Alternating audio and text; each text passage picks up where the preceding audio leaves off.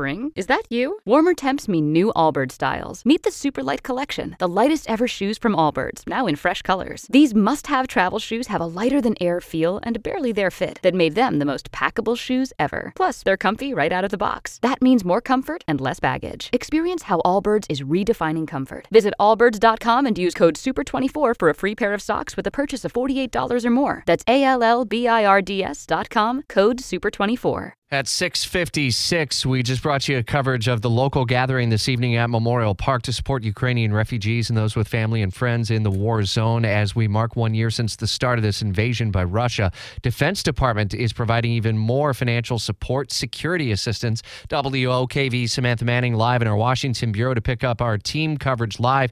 And this includes money for even more ammo and more, Sam.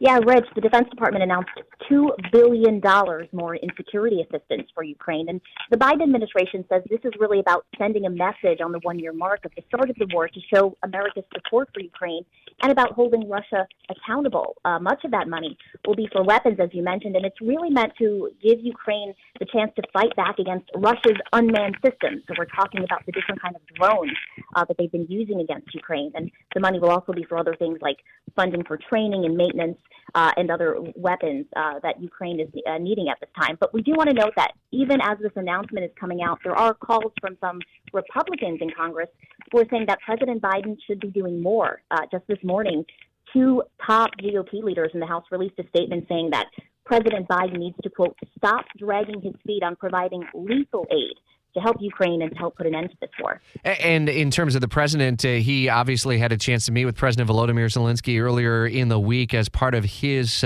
trip through Poland and ultimately into Kyiv, Ukraine.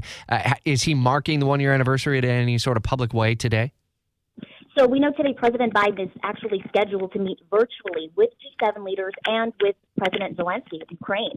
And the White House says during that meeting, we can expect the U.S. to announce additional sanctions targeting Russia's economy and more restrictions on exports from Russia. Again, this is all about sending a message of holding Russia accountable and showing our continuing support for Ukraine. All right, Sam, thanks for the update live from Washington. I remember last spring break, we were in the D.C. area, and as we were outside of the White House, there was another protest or gathering, I should say, in honor of the people of Ukraine there, and that was just about a month into the conflict.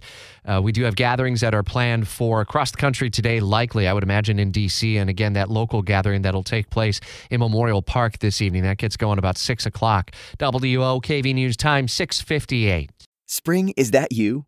Warmer temps mean new Allbirds styles. Meet the new Superlight Collection, the lightest ever shoes from Allbirds, now in fresh colors. These must-have travel shoes have a lighter-than-air feel and barely-there fit that made them the most packable shoes ever. Plus, they're comfy right out of the box. That means more comfort and less baggage. Experience how Allbirds is redefining comfort. Visit allbirds.com and use code SUPER24 for a free pair of socks with a purchase of $48 or more. That's ALLBIRDS.com, code SUPER24.